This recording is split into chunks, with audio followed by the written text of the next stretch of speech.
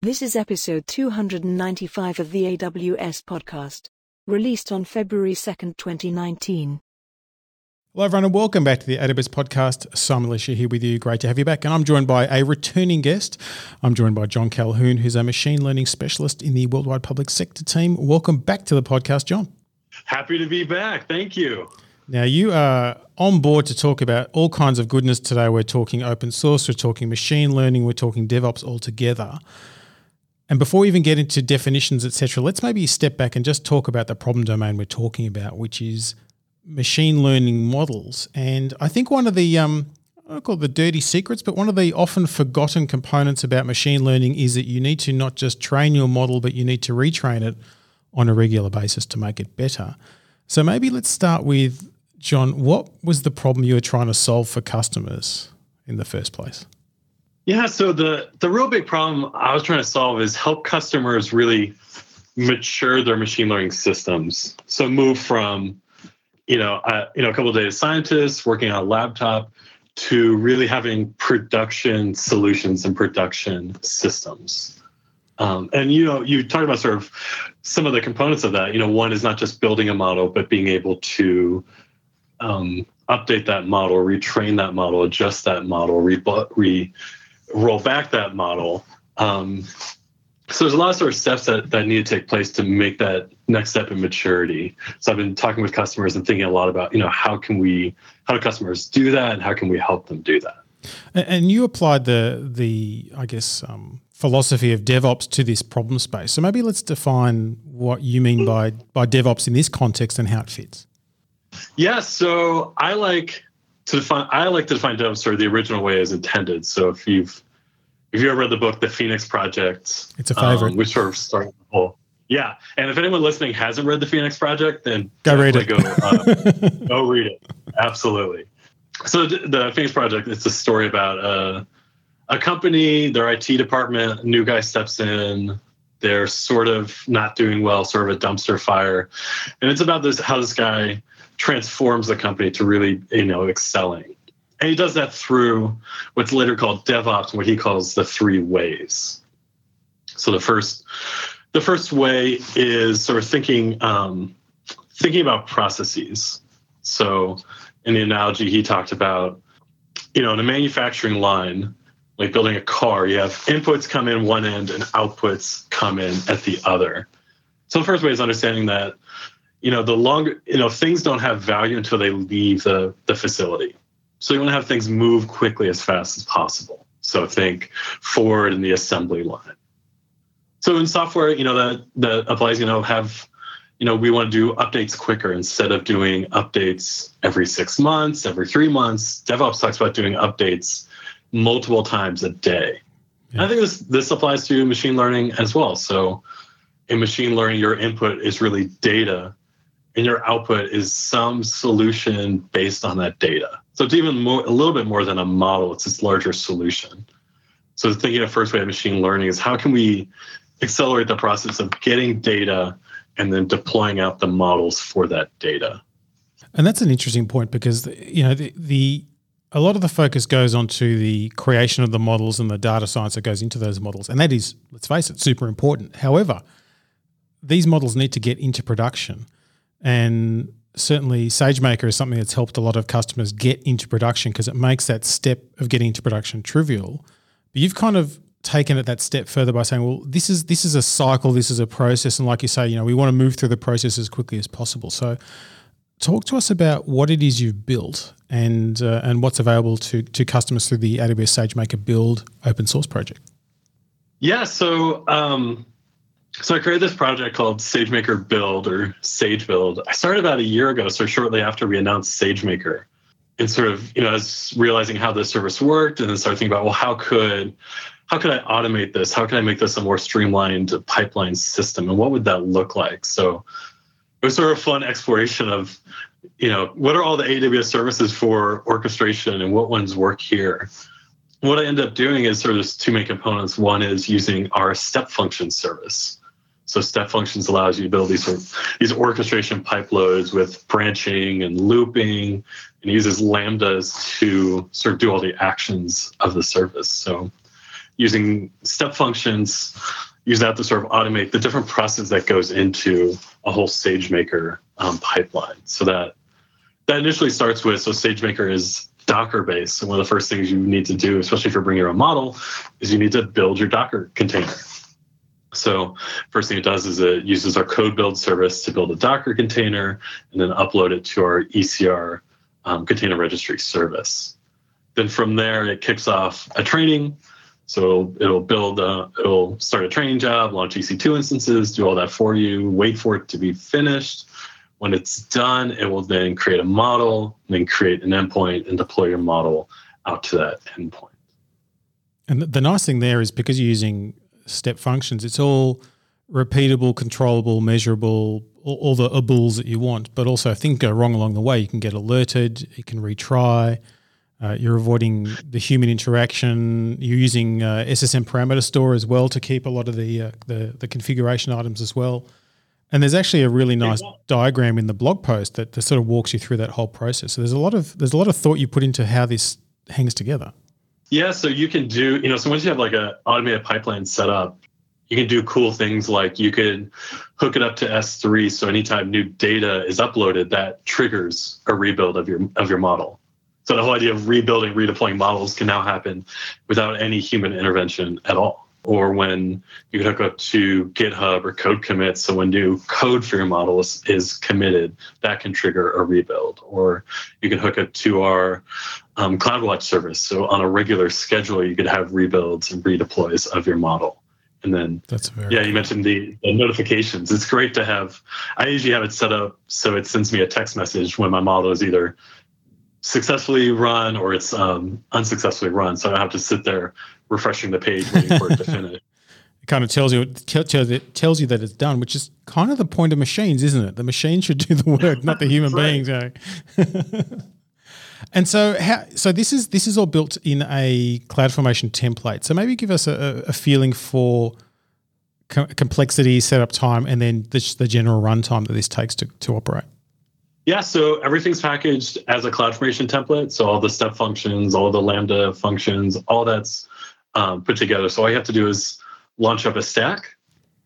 When you launch a stack, you can configure it to create a SageMaker notebook instance.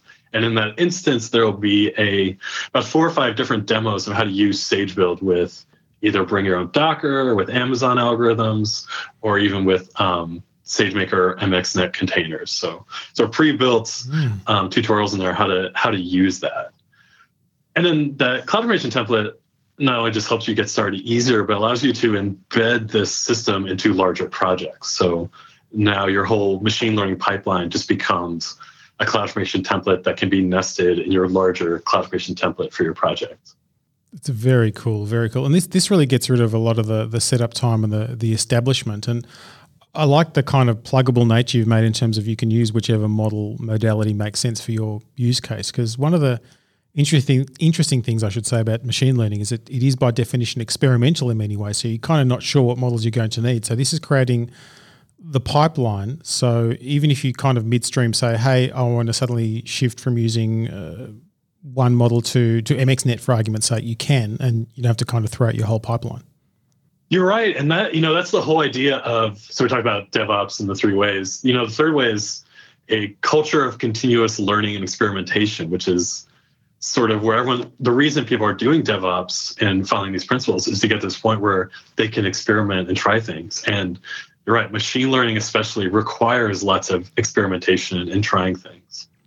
So once a customer has this set up, and this is the classic how long is a piece of string question, how long does it take to refresh the model? So let's say I've got a bunch of data in my S3 bucket, and from time to time that gets refreshed, and I want to retrain my model and redeploy it into production. What's a for instance you've seen in terms of that end-to-end process taking?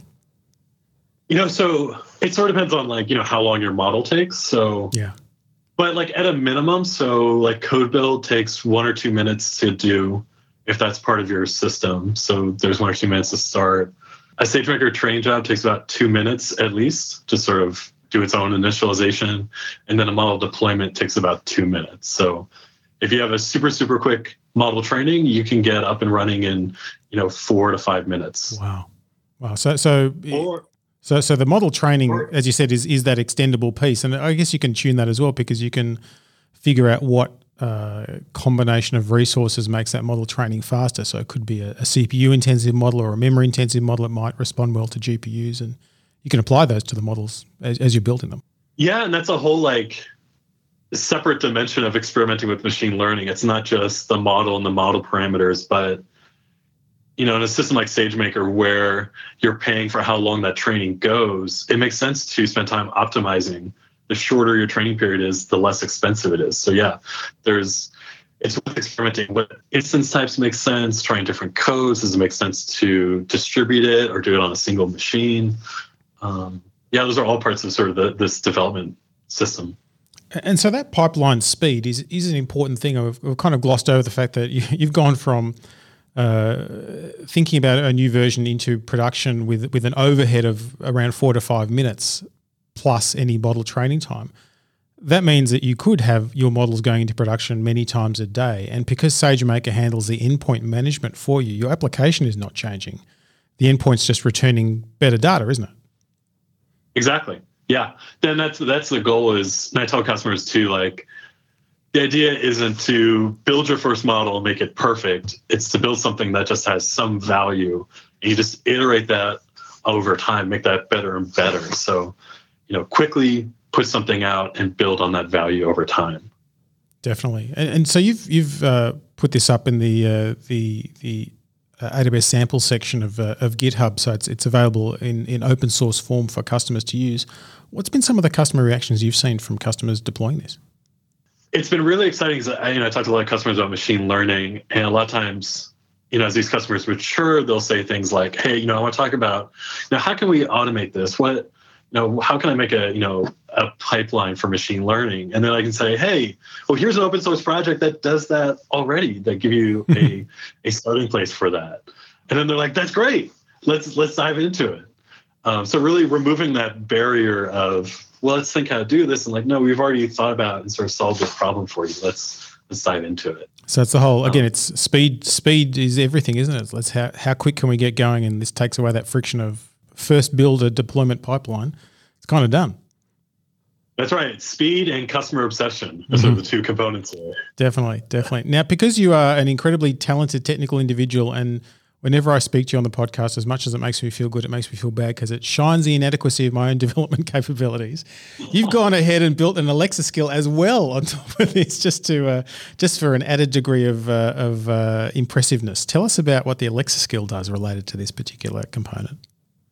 Yeah, so I do a lot of things with chatbots. So I was previously on here talking about the Q&A bot. So I find chatbots really interesting. So I was like, well, how could I involve a chatbot here? So I thought, well, it'd be cool to, start a build instead of watching for it. I could say, hey, is my build done? Or start build or stop build. What's the status of my build? I'm sort of a voice interaction with, my build process. So put together an Alexa skill and built it into the project to sort of show off that capability. And then after I did that, it turned out to be super useful because it's really nice to start a build. I can go into the kitchen, make a sandwich, and periodically say, "Hey, is it done?" And then no, not done yet, or yeah, it's done. So sort of machine learning within machine learning here. It's turtles all the way down, that's for sure. But the funny thing is, though, is if you think about it, if you are in a mode operationally where you're deploying far more frequently, then it makes sense to have newer and different ways to ascertain the status of your deployments than the old sort of just the big blinking light. So, yeah, being able to just kind of walk around the office and ask Alexa what's going on, probably not a bad idea when you think about it. Yeah, and it's so this. I've seen this in a couple other projects too, where one of the beauties of a chatbot is not just the hands-freeness of it, but the approachability of it. So, a developer who knows AWS really well can go into the console and figure out the status of the build like this. But someone who's less technical, maybe a manager or a stakeholder in the project, may not have the skills or knowledge to do that, but instead they can just have this chatbot and they can just interact with that. Did you just give us a management pro tip where if your manager asks you for status all the time, the answer is to build an Alexa skill that they can talk to instead of you? I think that's what I just heard. Yeah, I think I did say that. That's right. It's not a bad idea. There's probably a few people listening going, I'm getting right onto that. And one of the other really impressive things that I like about this particular solution is the way you've composed different services to get this outcome.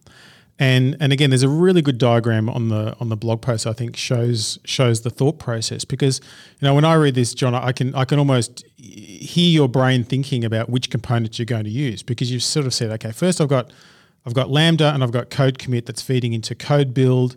Then that's feeding into Elastic Container Registry. It's using data from S3. There's a Lambda there. There's a whole lot of configuration in my parameter store. Then it feeds into SageMaker. Then it's using a bit more Lambda. Then it's using SageMaker again. And wrapped around all of this is, of course, step functions. And that's like you just kind of composed all the different services that make sense to get an outcome. But it's a more stitching together process than a build process. Is that I don't know, undervalue what you've done here, but you know what I mean? Like you've kind of brought together these components to match that diagram we've drawn. Well, and you've described why it's so much fun to work with AWS. It's these services individually are cool and really capable, but it's when you start combining them that you really build these awesome things. And you're probably, this may be too much for a podcast, but there is multiple versions of this where I tried different combinations of services that didn't work out as well. So that's part of that fun process too of, well, let me try this service. No, maybe it's this service. Yeah. It's true though, because it's so easy to throw the bits away that you don't want to use anymore because you kind of haven't committed to anything. You can go down those dead ends, and I've done it myself, where you think I'll build it this way, and then you get halfway through and go, this totally sucks and is not the way I want to do things. So I'm going to delete all that code, and there's this other service that probably does what I actually want to do better. And yeah, so we're kind of seeing the end result of what you've done. I'm sure there's probably a few napkins with some different versions there out there. Mm-hmm. That's right. Oh, we'll go through your Git history at some stage. Yeah, that's right. Excellent. So any other advice for listeners to get started with this? We'll obviously link in the show notes both the blog post and the GitHub location. But any other tips? Other than saying, the code for this is open source. It's on GitHub. We'd really love to hear feedback. If there's some features in here that are missing, talk to us. We'd be happy to either, work with you, add them in, really make this a living project that, we've talked about iteration, that continues iterating, making this a more capable and useful system for customers.